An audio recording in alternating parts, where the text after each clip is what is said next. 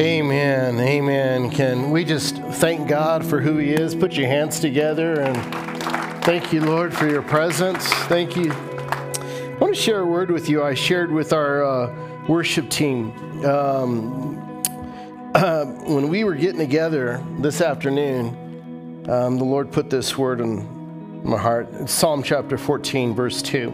The Lord has looked down from heaven upon the sons of men to see if there are any who understand, who seek after God. Isn't that powerful? That God looks down from heaven to see if anybody is seeking after Him. I thought about that for a little bit, and I thought, what does it mean to seek after God? I told the team, does it just mean like a Google search? Is that pretty much what it is? Is that the depth of it? Like, how much of God do you want in your life? How much of God do you want? You feel like you know it all already? You feel like you've already been there before? You've heard that song on the playlist and you know it already and you just know it? Nothing left for you? You know what? God's not done with you. God's not done with me. I'll tell you that. And I believe God wants you to experience more. Say more with me. More.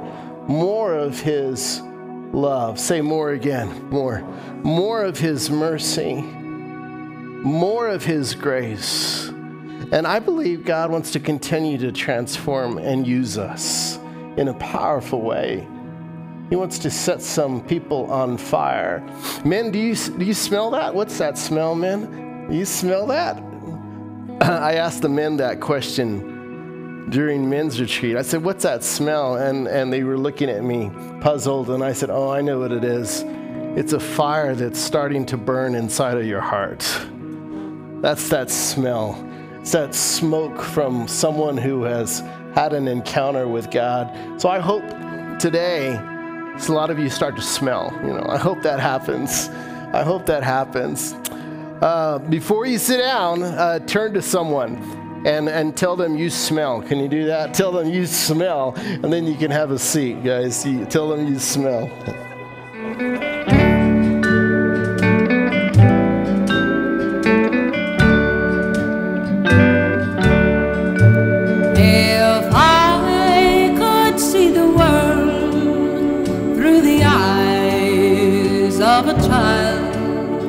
What a wonderful world this would be. There'd be no trouble. All right, anybody see that ad on the Super Bowl? I know some of you didn't even watch. Who did not watch the Super Bowl at all? You just did not watch. Quite a few people. Welcome those of you who are online. Thanks for being a part of this service. I just have a feeling God's going to move in your heart in a crazy special way. So have your heart open. And I want to say the same thing for those of you who are in person.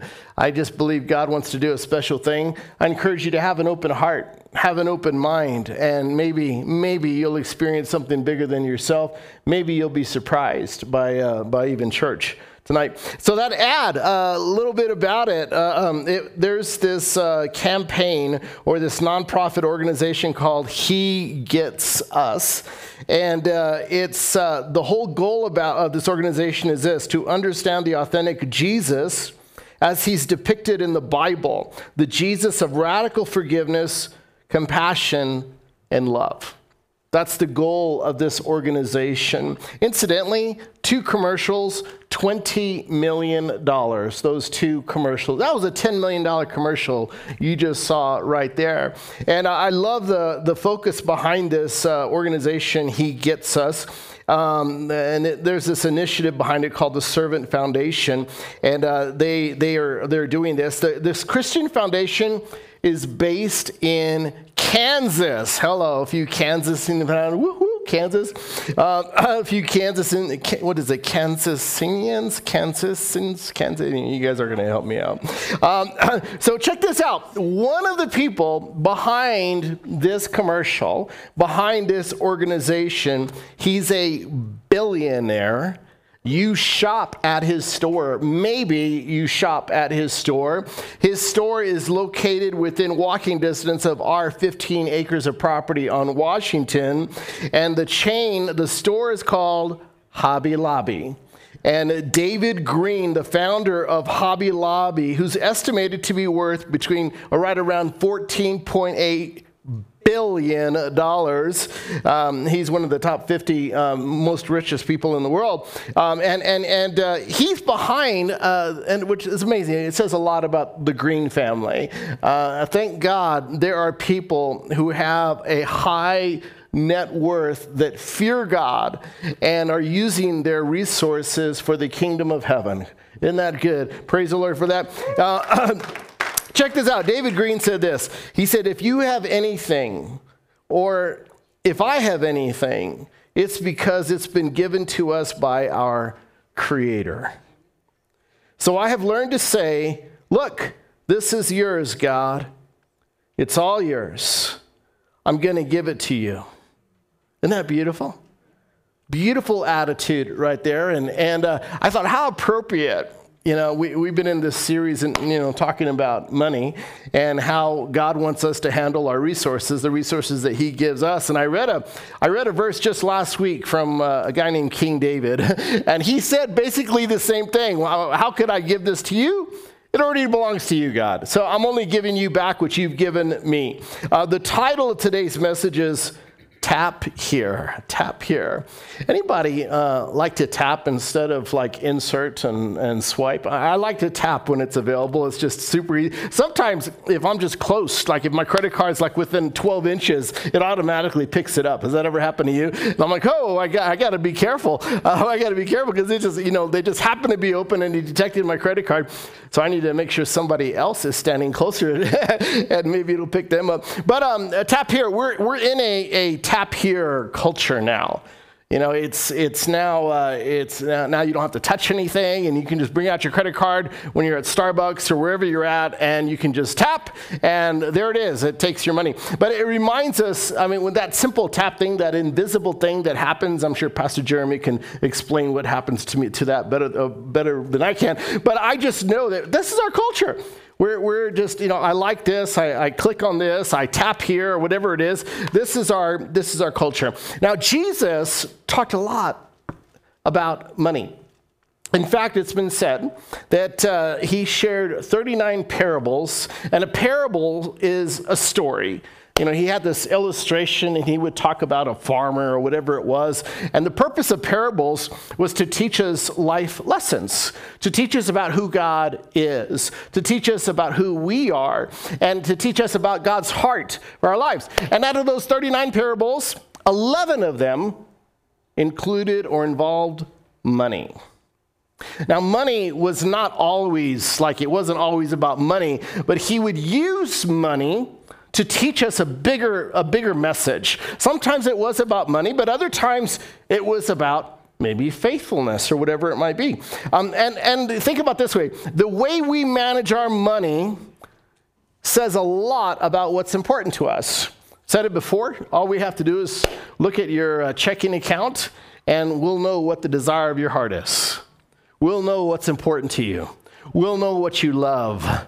We'll know what matters to you. The trail of our money says all of that. Now, there's one story I want to hone in on, Luke chapter 16. As I was working on this message, this is the first parable that came to my mind. Actually, it's a description. Luke chapter 16, if you read the whole thing, there's a parable in there about this unjust steward. But the end of this parable, Jesus says this.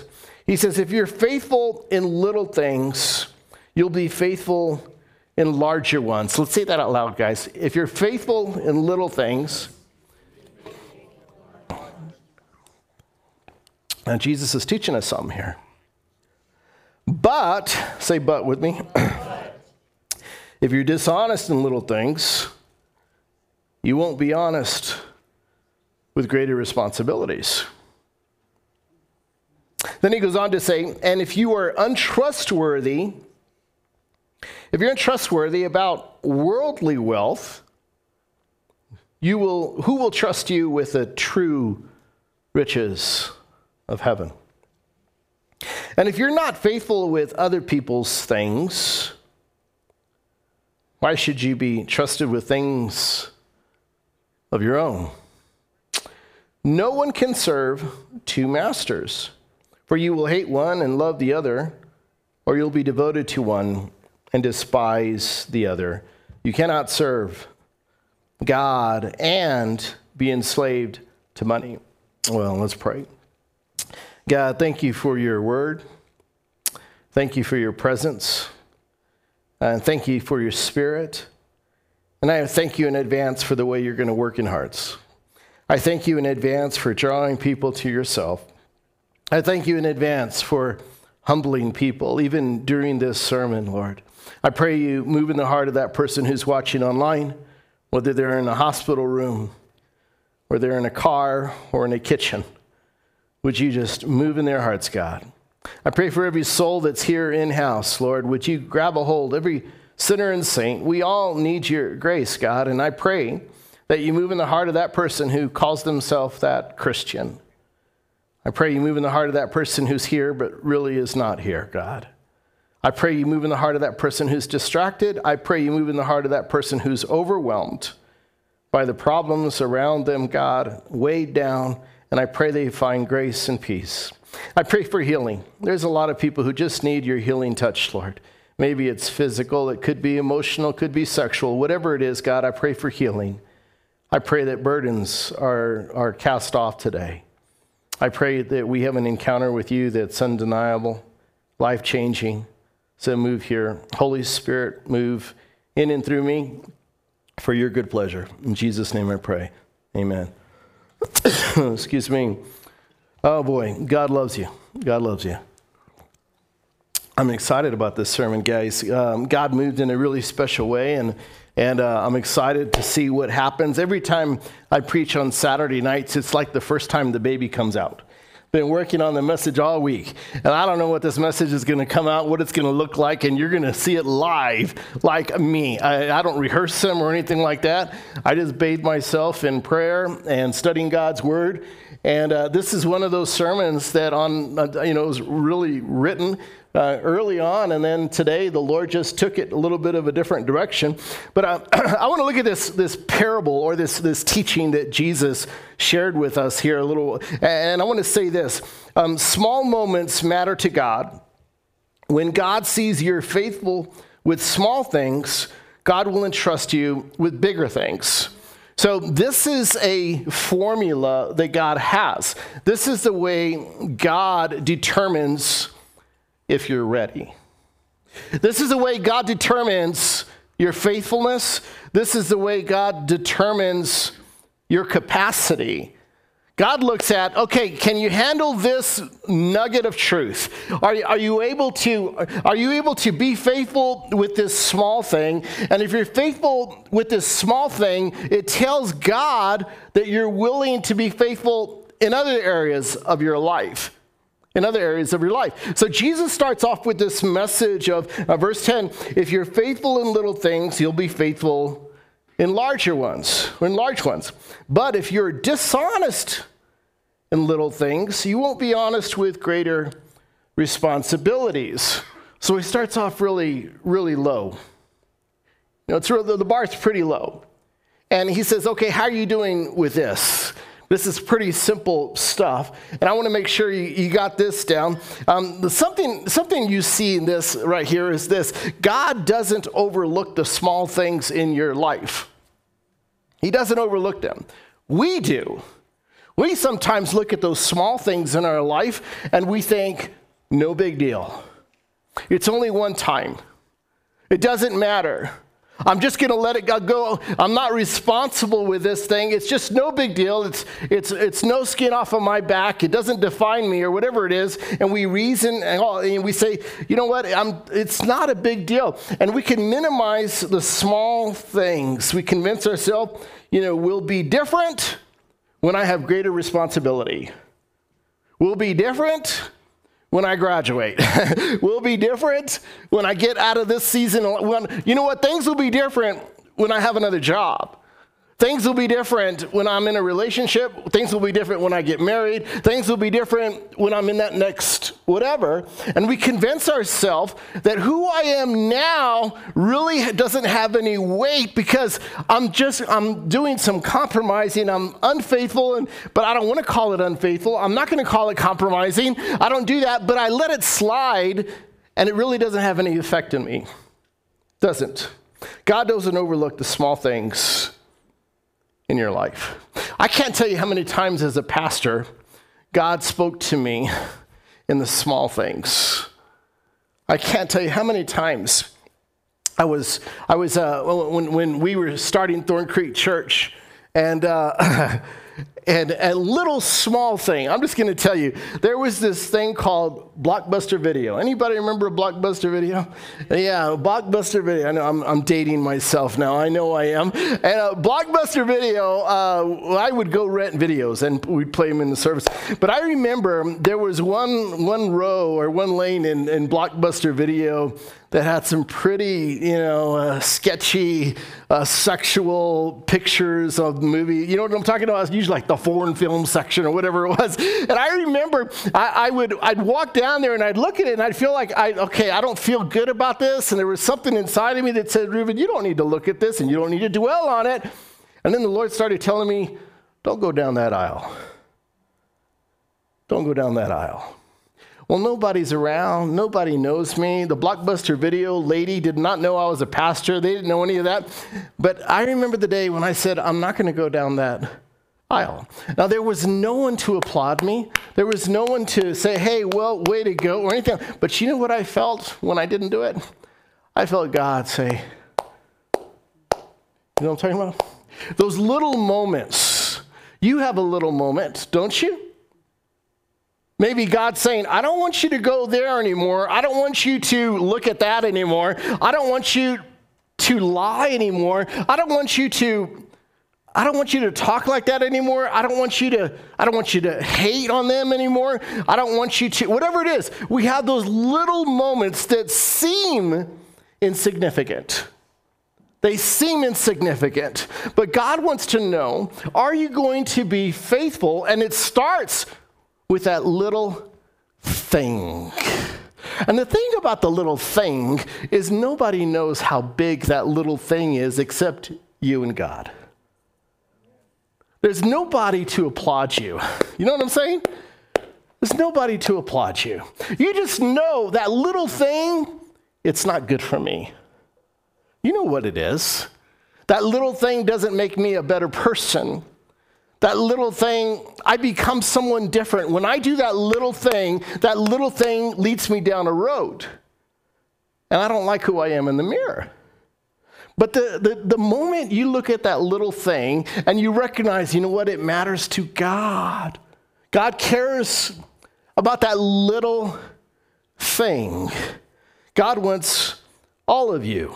God wants all of you. And I'll tell you what, here's the truth. When you start grappling with the little things, one of the things you recognize, as soon as you start understanding, the moment you say, okay, I'm not going to do that little thing, I'm not going to, whatever it is, that what a little thing is, whatever it is, and the moment you say, I'm not going to, God, I recognize, you have to recognize that, first of all, it's not God's will. Because if you don't recognize it's not God's will, then there's no issue at all. There's no issue at all. But if you recognize there's a living God who cares about you and has a plan for your life and a purpose for your life, and he wants you to grow. And that little thing, you say, okay, God, I'm going to turn to you. The Bible calls this repent. Repent. Repenting is a wonderful thing. It means to change one's mind. It means I used to do this, and that little thing was no big deal. I used to listen to that song over and over. I used to listen to that music all the time. I used to talk like this. I used to hang out with this person. I used to play that game. I used to, whatever it is, I used to. But now I'm going to change my mind. I don't think it's good for me anymore. That's called repent. Some of you need to repent today. Some of you watching online need to repent. If you want to get serious about your relationship with God, it starts with confession and repentance. If you really want to go to God and you want to grow in your relationship with God, it starts with, God, I want to change who I am, and I recognize this is not your will, and I'm going to turn away from that, and I'm going to run to you, God, and I ask you for forgiveness because I've been doing that, and I've been minimizing it, and I've been reasoning and rationalizing away, and I've been ripping you off, I've been ripping others off, I've been doing these things, but not anymore, God. Not anymore. So you have to declare war on that little thing. Some of you, that little thing has a hold on you, and it's taking over your life. And you know it. And maybe you don't even let people see what that little thing is, but it's there. You know you're growing closer to God when the things you used to overlook are no longer acceptable. Your hunger for God is greater. That's when you know you're growing. And there's these small, seemingly insignificant wins that happen in your life that you think, I used to lie a little bit. I used to cheat a little bit. I used to hate a little bit. Whatever it is, you fill in the blank. But you know you're growing with God when those little things that you used to overlook, you're no longer overlooking, and you're saying, you know what, God, I want you to change my character. I don't want to have a short temper anymore. I want you to do something inside of me, God. I want you to give me self-control because I don't have self-control right now. And sometimes I just lose it and I mess up. And God, that little thing, I'm sarcastic, God. God, men, maybe this is you. I treat my woman badly and I'm going to change that. Or women, maybe it's I treat my man badly and I try to, whatever. Those little things you say, you know what? I'm going to be different. I'm not going to be him. I'm not going to be her. And you declare war on that little thing. The thing about little things, the thing about them is there's so much at stake with the little thing. And we convince ourselves we could be unfaithful in the little thing and experience big things. We convince ourselves that we can live life and do life with God, even though there's that little thing in our life. Some of you can identify with moving on. Some of you, you used to have no problem with not keeping your word. And at some point, that little thing became an issue. And now you've made it a goal to keep your word. Others of you haven't gotten there, maybe. Or maybe now you make sure that you do what you say you're going to do. And that's a big deal. Because that could be a little thing for some of us that it's like, you know what? It's no big deal that I can say something and not do it, and you don't sleep twice, and you don't lose any sleep, whatever it is. Or that character issue or that sin issue. When it comes to money, for those of you who call yourself a Christian and you're committed at a church, maybe your little thing has been you're not going to honor God with your finances. That's a thing that's very private between you and God. So today, I'm going to put up that QR code. Let's put it up now. This could be your biggest step. I'm no longer going to reason and rationalize. I'm no longer going to do that. And I'm going to make it a habit to give. Now, that's a big deal. That's a very private decision that has public spiritual consequences. When God sees you're faithful with little, and whatever it is, he'll bless you with much. There's a story called the Parable of the Talents. It's in Matthew chapter 25. And it involves these 3 servants and a rich guy. And Jesus shares this story. And Jesus says there's this rich man who was going off on a trip, and he called his 3 servants Other Bible versions say 3 managers. And he calls them in and he says, hey, I'm going to give you some money and your job is to manage the place. Your job is to invest well, with what I'm giving you. And so one servant gets 5 bags of gold. Another servant gets 2 bags of gold. And the third servant gets 1 bag. So you got 5 and 2 and 1. And he gives it to them according to their ability. And what happens is when he comes back from his trip, the rich guy meets with these servants and says, okay, how'd it go? How'd my investment, how'd it go? And he goes through these guys, and the guy who had 5 bags of gold, he said, look, I invested. And here I got 5 more bags of gold.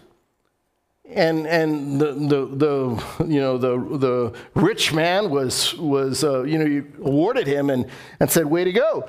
And then the guy with 2 bags, same thing happened. He got that. And I'm going to pick up on Matthew chapter 25, verse 23. This is the second servant. He said, the master said, well done, my good and faithful servant. You've been faithful in handling this amount. So now I will give you many more responsibilities. Let's celebrate together. So that's what he basically said to the first guy also. So here's the third servant. Then the servant with the 1 bag of silver came and said, Master, I knew you were a harsh man, harvesting crops you didn't plant and gathering crops you didn't cultivate.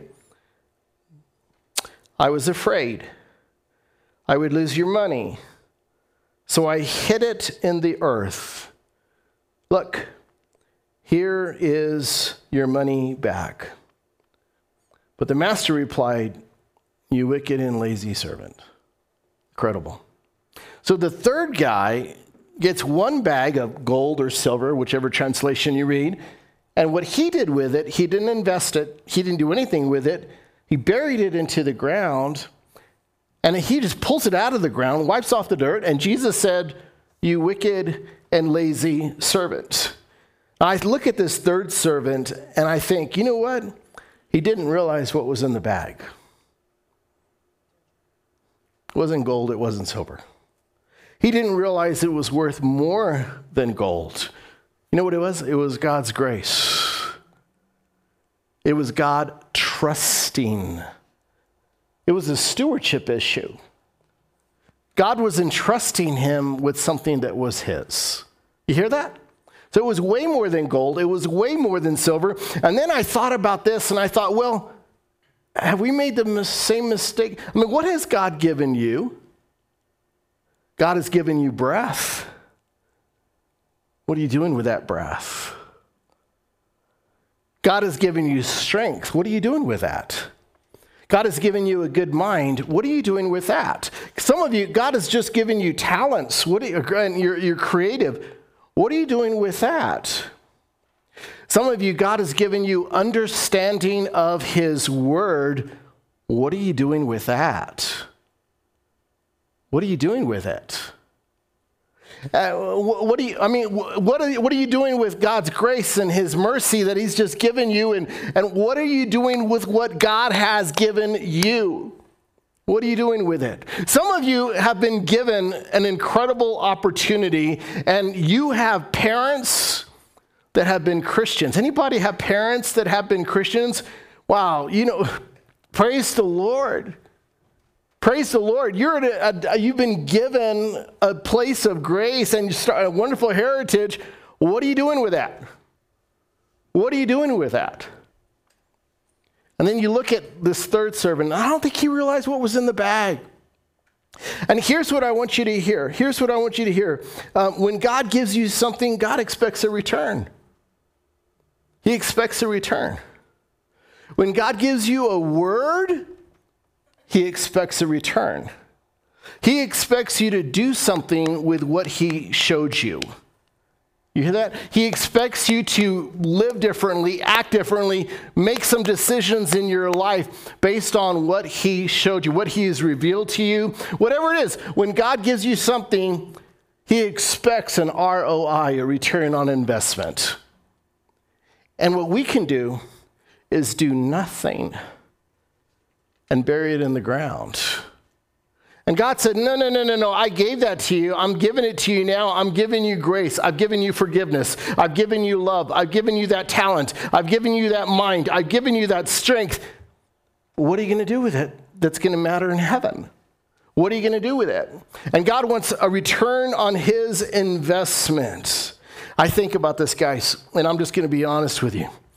There's people that I look at everyone, and I can see, oh my word, you have incredible gifts. Some of you are so gifted. And I've seen, maybe it's with your hands, or maybe it's with your mind. So gifted. And I look at that and I think, oh my, your personality. Some of you are just so, you're just a people person and you can talk to a fence post. You're just so good at talking to people. I can see others, you're just good with your hands. I feel like anytime I'm going to ride in a car with you, I never have to worry about if the car breaks down because you're with me. You know what I mean? There's people like that. There's people that are so creative and they do things and it's just like, wow, that came out of your mind? That's amazing. And you're able to do that. And I see all that. I see people who are gifted. And you know what? As a pastor, I see people bury their gift in the ground. And they come to church and they don't use their gift for the kingdom of heaven at all. They only use it to make money for themselves. And I've seen people come and go. And sometimes when I see that, I'm just going to be honest with you, I look at them and I think, wow, where would the church be right now if they would have unleashed their gifts and have used it for the church of Jesus Christ? The church would be different. The church would be stronger. It would be healthier, maybe bigger, whatever. The church would be different if they were only faithful with what God has given them. You hear me? And sometimes when I see that, I see people, and I'm just telling you, sometimes I see people and I see how gifted they are, or I see their mind, I see their love for God's word, or I see whatever it is, their giftings, and I look at them and they can talk Christian, they can talk church-like, they can talk about Bible stories, they can talk about all that stuff, but they're doing nothing. Nothing. Maybe just posting a few verses or something on their wall or something, I guess, but they're doing nothing. And I think, wow. And honestly, you know what I think? What a waste. What a waste. They buried it in the ground, and they're not doing anything. And we minimize that little thing that God wants you to do, that little thing, that decision that God wants you to make. David Green said this. I kind of became a David Green fan when I heard about that commercial. He said, you can't have a belief system on Sunday and not live it the other 6 days. I mean, it's super easy to say, I believe in God when you're in a church, right? It's super easy to sing songs. We sing songs and we sing lyrics that are pretty big lyrics sometimes, but we sing them. Verse 11, Jesus said, and if you were untrustworthy about worldly wealth, check it out. Who will trust you with what? With the true riches of heaven. Say that with me. The true riches of heaven. Now, did you see what Jesus did? He's talking about money, and he's saying, you know what? If you're not faithful, if you're not a good steward with worldly wealth, we're talking about greenbacks. We're talking about, whatever it is. Where he said, if you're not faithful with that, then you won't be faithful with the true riches of heaven. The true riches of heaven. And then I thought, Jesus is saying there's two wealths here. He said there's two kinds of riches. There's worldly wealth and there's heaven wealth. There's two kinds. And I thought, what are the true riches of heaven? What is that? And you know what I thought about? The presence of God. There's nothing like being in the presence of God. And then I thought, what about the favor of God? That's true riches in heaven right there. What about the mercy of God, the forgiveness of God? I think heaven is made up of people who formerly didn't believe in God or who were sinners saved by the grace of God because of the blood of Jesus Christ, whatever it is. I think the presence of Jesus and souls that have been saved by the blood of Christ, I think the presence of the Holy Spirit, the anointing of the Holy Spirit, the favor of God, the wisdom of God, the wisdom that comes from God, the rewards that come from trusting and obeying God, the rewards that come from walking by faith. I think these are the true riches of heaven.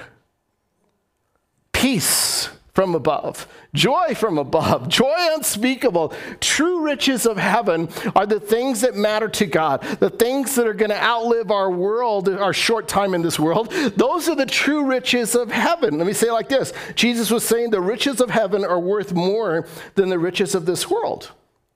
That's what he's saying. But let's just be honest here just for a little bit. If we're honest with ourselves, just be honest for a little bit. If you look at that, the riches of heaven are worth more than the riches of this world, and you say, I believe that, I agree with that, then I would say, if we're honest with ourselves, many times, if we're just honest with ourselves, our actions say something different. We say, yep, everything that matters in heaven is, it's important to me, and yep, God's word and faith and obedience and all that stuff, yep, it matters, but many times we just have it backwards. We value our money more than the riches of heaven, don't we? That's the reason why people don't give. We value our money more than our riches of heaven. We value our comfort more than sacrifice, don't we? I mean, honest, for some of us, it's about our comfort. That's how we determine whether it's God's will. If it's uncomfortable for us, we say, I don't feel good about it, and I'm not going to do it. We value our comfort. God didn't call you to a life of comfort. You know that, right? God didn't call you to a life of comfort. We value our time more than serving God. A lot of us, our reason why we don't serve is because we don't have time. You think God is big enough to multiply your time if you give him your time? What about this? We value our interest more than the interests of others. It's about what I think. It's about what I feel. It's about my wants. It's about my desires. And we can elevate our interests above the interest of others. Or this, we value our plan more than God's plan. You know what we do? Is we say, I'm going to make this plan, and then we say, God, you bless my plan. That's what we do. God, you bless my plan. But we don't start with him and ask him, what's your plan, God? We value ourselves more than dying to ourselves. Way more.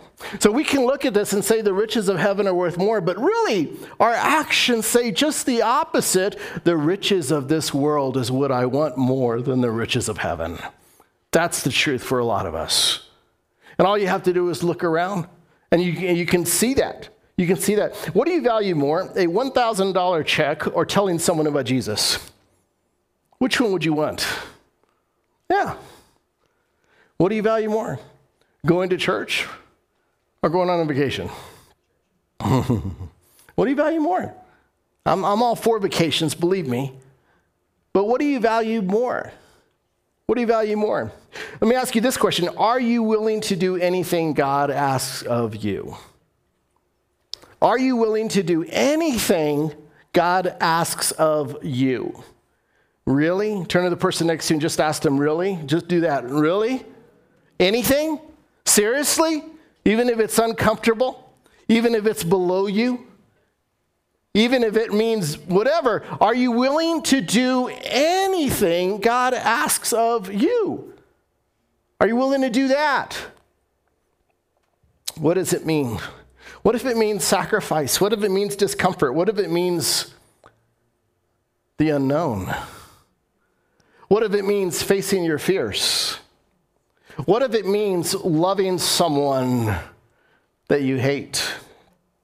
What if it means loving someone that votes the wrong way, a different way from you? What if it means that? What if it means just being Jesus to someone? Just showing love? Are you willing to do anything God asks of you? Our men's retreat that we had a couple of weeks ago, I took a picture.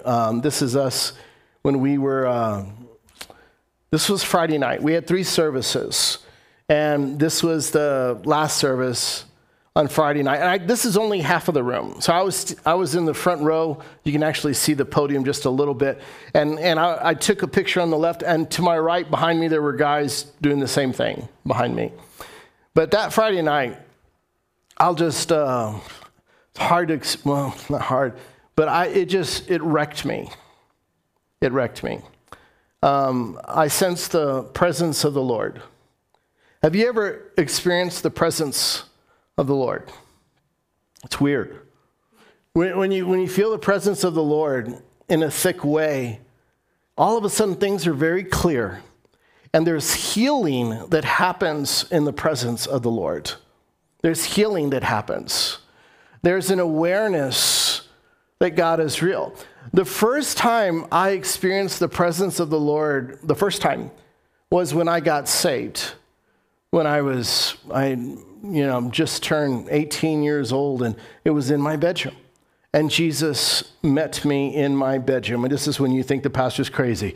Jesus met me in my bedroom. Nobody was around. I read the parable of the sower, and there was a light in my room, and I kept my eyes closed, and I was just aware that there's a God.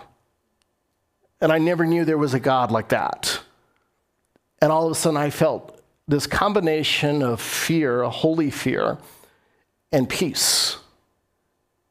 Fear and peace.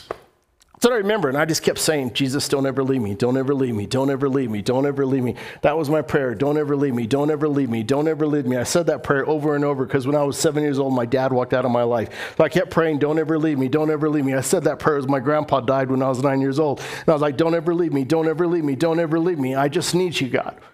Anybody have hurt like that? I just need you.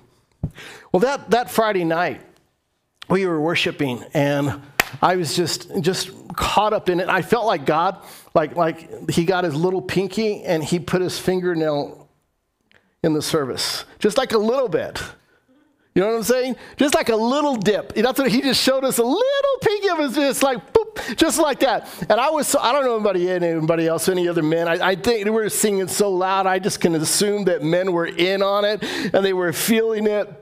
And I got up on stage and I started dancing like David, and it was just fun. And I just didn't care. And you guys have seen me dance when I get excited about God. I just was dancing and yelling, and then Mark took a picture of me yelling and jumping and dancing. It's like I didn't care. But that night, it just wrecked me. Because then I thought, I was talking to a pastor friend of mine, and I was telling him, I want that all the time. I want to experience God all the time. Every time we come together, I want to experience that. And his pastor was like, you know what? That was a retreat. That's just a different setting. That was on the mountain. Time wasn't a factor. Everybody was away. It's not real. Do you really think, he asked me, do you really think it's realistic, Ruben, to have that feeling all the time? Well, what do you think I said to him? Yes. Hallelujah. Yes. I know you guys, it's okay. You have a crazy pastor. I want to experience God like that all the time. All the time. Don't you want God in your life? Don't you need God in your life? Guys, if I'm up here preaching and just sharing a Bible story message and we're not experiencing the presence of God, goodbye. I'm resigning. You can have someone else give you a Bible study. Why am I going to waste my time? I want the presence of God. I want the presence. I don't want to just play games. I don't want to go through the motions. I need God. I want God in my life. I need God in my life. Anybody else need God in your life? I need God in my life. We came back on that Saturday, February 4th, and all I could think about was that Friday night.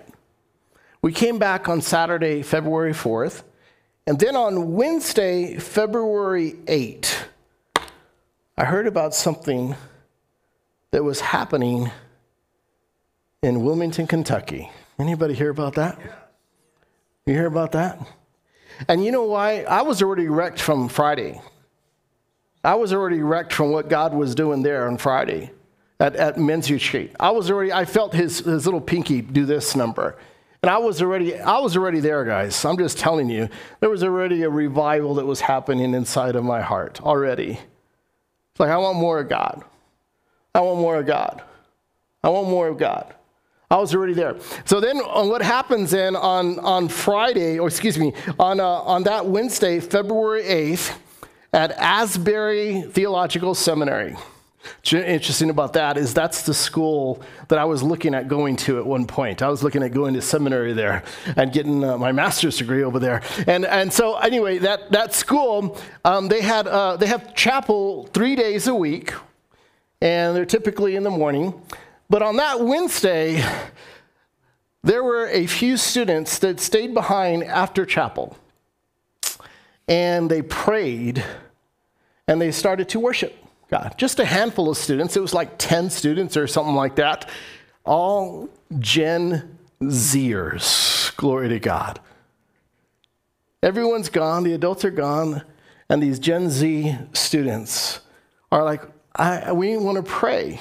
So it was after a message, and the message was okay. It wasn't anything flashy or anything like that. But these students just decided to hang out a little bit and stay. And then they kind of started to worship and pray, all on their own. God put it in their heart to seek him. God put it in their heart to seek him. Check what happened, guys. This thing started to grow. More students, people started, adults and professors started recognizing where's everybody at. And they started seeing these students, and other adults started joining them, and they started worshiping God from that moment.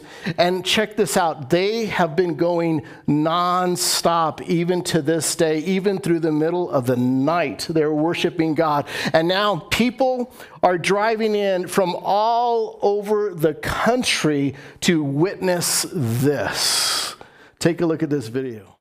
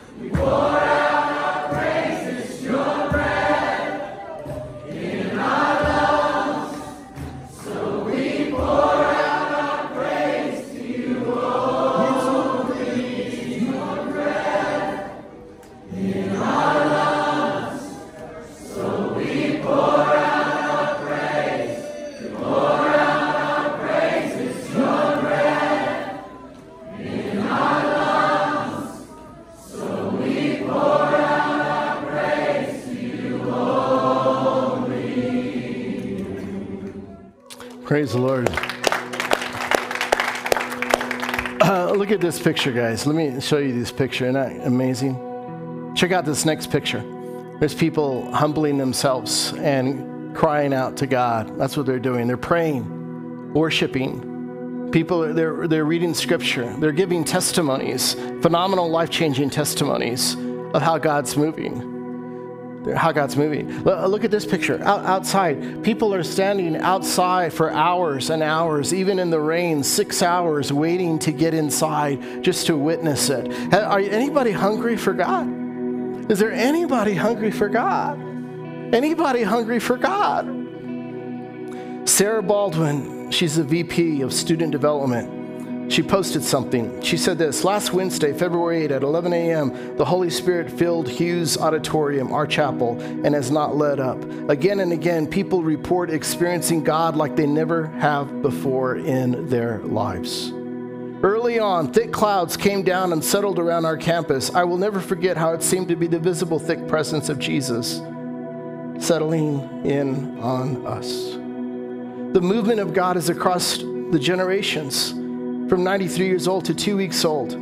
They have shown up. College students arriving with backpacks and pillows and wheelchairs, and elderly people, babies in strollers and arms and in front packs, children and many teenagers, and of course, at the heart of this, Gen Zers. Glory to God. The Holy Spirit lit the wick of Gen Z, and now people from around the nation are putting their candle into the fire, experiencing the goodness and grace of God.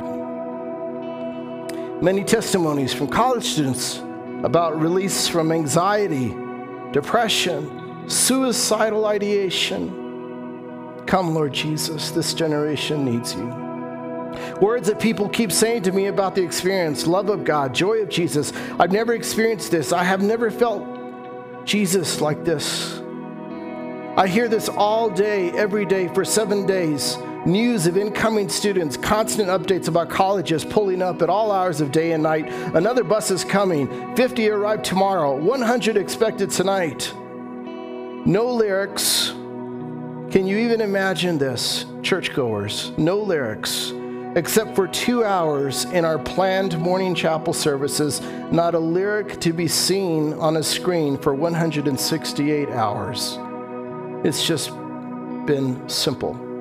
Afternoon testimony time, hearing people testify to the goodness of God, and incredible testimonies, often about freedom from addiction, healing of relationship, a word of blessing proclaimed, food arriving unrequested day in and day out for the ministry team, a beautiful table with flowers and scripture laid out for us, piled high with every kind of healthy snack, homemade baked potato soup, a grandma's hummingbird cake, scotchies and homemade cheese balls and vegetable platters and mountains of Chick-fil-A, protein bars, protein drinks, fruit. So much food arriving for students unrequested. 50 pizzas at a time, again and again and again. Anonymous Chick-fil-A, massive drop-off. A mom who made chocolate chip cookies all day in Indianapolis and drove them here in the evening. A food truck showing up today. God told me to cook for God's people for free. Here I am. The student who had felt called to create and staff a coffee station for the last 7 days, she took it on herself. She said Jesus called her to do it, to make coffee for hundreds with 2 Keurigs. She ran out of cups and prayed for more cups. She got more cups. Testimony by a young man named Gage from Michigan, the joy of abundance in his whole being. I will not forget his face and words. May I pray for you? May I pray for you? May I pray for you? A prayer team of volunteers trained and prepared all day and unto the night. A healing of a freshman who, due to a mild cerebral palsy, had never run before, running. So many people who have shared. I was here in 1970. There was a revival there in the same campus in 1970. I was here in 1953 when God showed up. I had to come back. Christian celebrities, unannounced and without introduction or crowd awareness in the room. A crowd waiting to get into Hughes, like hundreds of people waiting, seating people 2 here, 3 here throughout the evening as others comes. Asbury volunteers and now others who have shown up 24 hours a day. Everyone mobilized and supported 24 hours infrastructure for crowds on a dime. Some point, we saw the crowds were picking up and started planning an evening event for what would be 3,000 in literally under an hour. Pivot, adapt, move, change, stretch, grow. The infrastructure of it all has been a text thread. She said, I just love this. For all my spreadsheets, organizational plans, for all the administrative work we do at AU, when it comes down to it, we've had a text thread keeping us in step with each other, literally minute by minute. Somewhere early in this, without talking to each other about it at first, we just stopped introducing ourselves at the mic. When we gathered people, with the exception of the actual 10 to 11 chapel hours, nameless, it just seemed unimportant to even say our names. When we coordinate so carefully introductions all throughout the year at AU, now it has just been about Jesus. Isn't that beautiful? God tells us, you will seek me and find me when you search for me with all your heart. You know, guys, I've just been praying for a long time that God would just do a revival. Maybe you've heard it in my prayers. And I said, God, would you start here? God, would you start here? And I see this, and I do believe God is doing something fresh in you. Habakkuk chapter 1 says he's going to do something nobody's seen before. And I believe just how God moves. He's working, and he's starting with the Gen Zers. Glory to God. And I believe that's going to spread across the nation. It's already started to spread on campuses. And then I thought, well, good night. It's spreading on campuses. Why isn't it spreading in churches? What are we doing? Why isn't it when we talk about Jesus and read his word all the time? Why isn't it spreading in churches? And I think, you know, I was talking to Grace, and she said, do you want to go? And yeah, there's a part of me that wants to go. But the other part of me is, well, I want that same Holy Spirit here. I want to witness this presence of Jesus here. I want to experience his presence right here. That's where I'm at. I want his presence right here. I want Jesus here. And I'm just waiting for other hungry people to join me. I'm waiting for other people who say, I want Jesus more than I want bread. I want Jesus more than I want food. I want Jesus more than anything else. I want Jesus. I want his will. I want his spirit. I want him. And I'm just waiting and waiting and waiting for this thing to catch fire. Just waiting.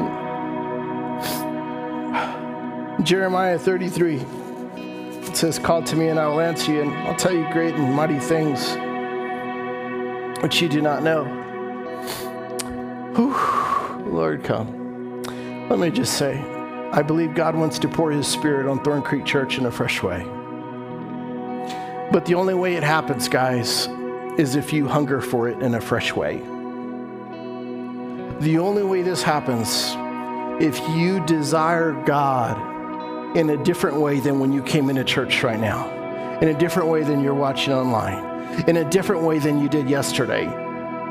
We've got to seek God. And just like this VP of Student Development said, I believe God, by his grace, like a cloud coming down on us, the Spirit will come down on us. It's his choice. He chooses. He chooses where he wants to dwell. But he always responds to broken hearts, hearts of repentance, hearts of confession, hearts of humility, and hearts of adoration. He'll respond to that. He will respond to that. I believe God wants to pour his spirit on Thorn Creek Church, guys. I just believe it's going to happen across the nation. And I want to be part of the party. I want to be part of the party. I don't want to read about it. I don't want to watch videos about it. I want to witness it. I want to witness it. I want to see people come into church that hadn't been in church in a long time and just felt strangely drawn to come to this place and get saved right in the middle of the beach because they were presence of Jesus. I want to see people who are about to go into that liquor store stop and come into here and be set free from addictions right here in the name of Jesus. And I think, what if the presence of the Lord came down on us, guys? What if the Holy Spirit came down on us? What would happen? And I'm just going to tell you where I'm at right now, guys. I'm okay with doing church right now and all the way through the night, in the middle of the night till the morning. That's where I'm at. Some of you, you're not there. I know you're not.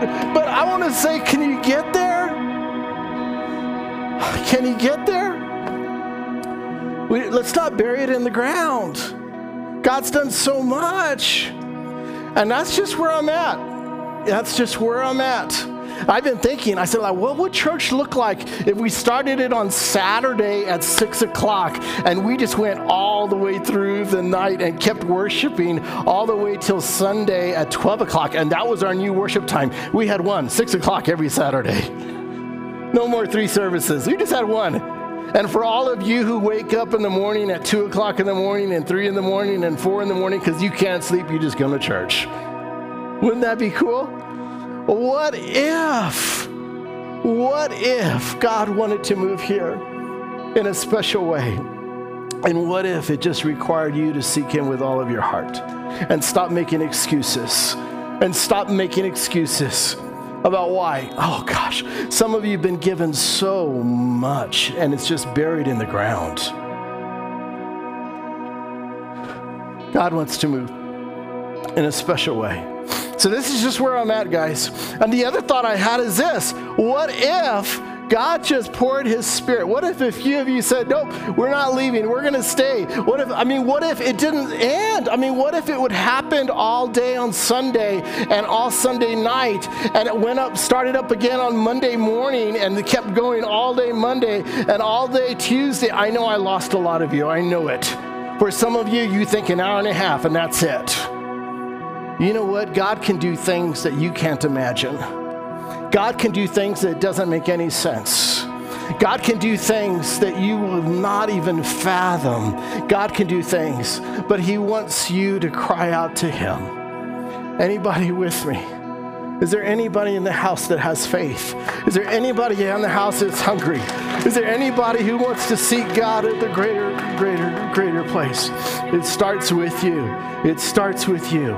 I'm trying to light a flame here, guys. It starts. But we have to cry out to God. If you want more of God, you can experience him. If you want more of God, you're watching online. If you want more of God, you can experience him. And his presence is a game changer. His presence is a game changer. We're gonna do this song right now, guys. And here's what I want to encourage you to do. For some of you, you're already looking at your watch thinking it's time to go. And I want to say go. Go. It's okay. Leave. Please leave. You're like a wet piece of wood on a fire. It's okay. You can leave. But others of you who just want God, and you got problems in your life, and you need God, you stay. You stay. And we're going to do this song right now, and I want to encourage you. Maybe you need to come forward and kneel down. Maybe you need to kneel down where you're at. Maybe you need to stand up and worship with both of your hands. But worship like you don't care what other people think about you. Worship like that. Worship like you don't care what other people think. And seek God with all of your heart and with all of your strength, because our breath has been given to us and we're only borrowing it. Don't you want to experience God? Lord God, have your way. Move here, Holy Spirit. Oh, Lord, I've tried to be faithful to what you want me to preach about this week. I've trusted you. So stir hearts here, God. Would you just start a fire here, Lord? And do whatever you want. Do whatever you want, Jesus.